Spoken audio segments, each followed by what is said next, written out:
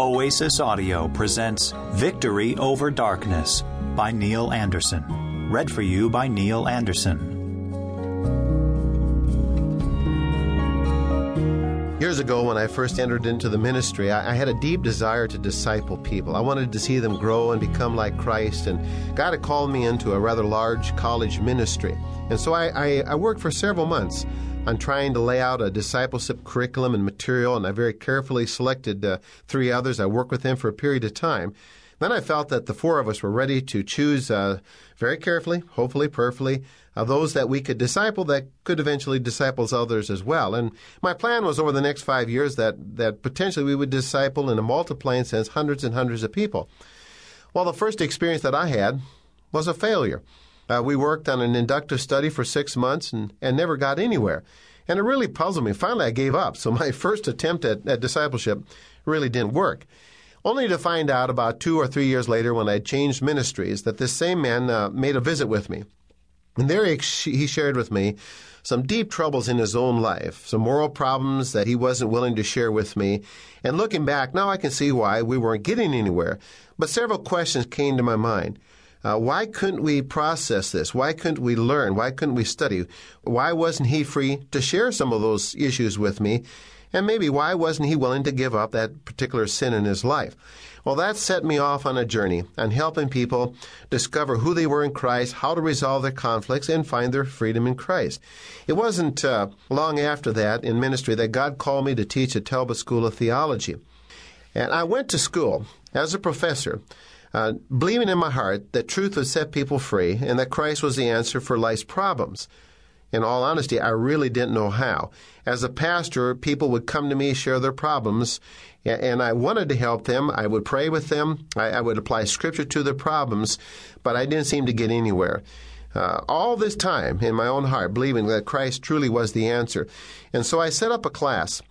I called it Spiritual Conflicts and Counseling. It was a new class. It was on the 4th level of learning, and it turned out to be somewhat of a phenomena. I remember the first year, I think we had 18 students for a THM elective. That's pretty good for a seminary. Then the next year, 23, and then 35, then 65, then 150, then 250 students took my elective class. Now, for a seminary, that's a little bit of a phenomena. And the reason is that lives of my students were beginning to change in the process of the class itself. At that time, God was bringing people to me that I was learning to help them resolve all kinds of conflicts in their lives. Then we went through a very broken experience as a family. My wife went through 15 months of darkness, and during that time, we literally lost everything we had. God stripped us down to nothing.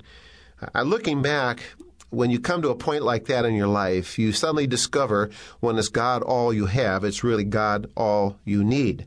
I'm not sharing that for any sense of sympathy whatsoever, because what God did was bring Neil Anderson to the end of his resources. And that was the best day of my life when I began to realize that I can't set anybody free. I can't bind up the brokenhearted. Only God can do that.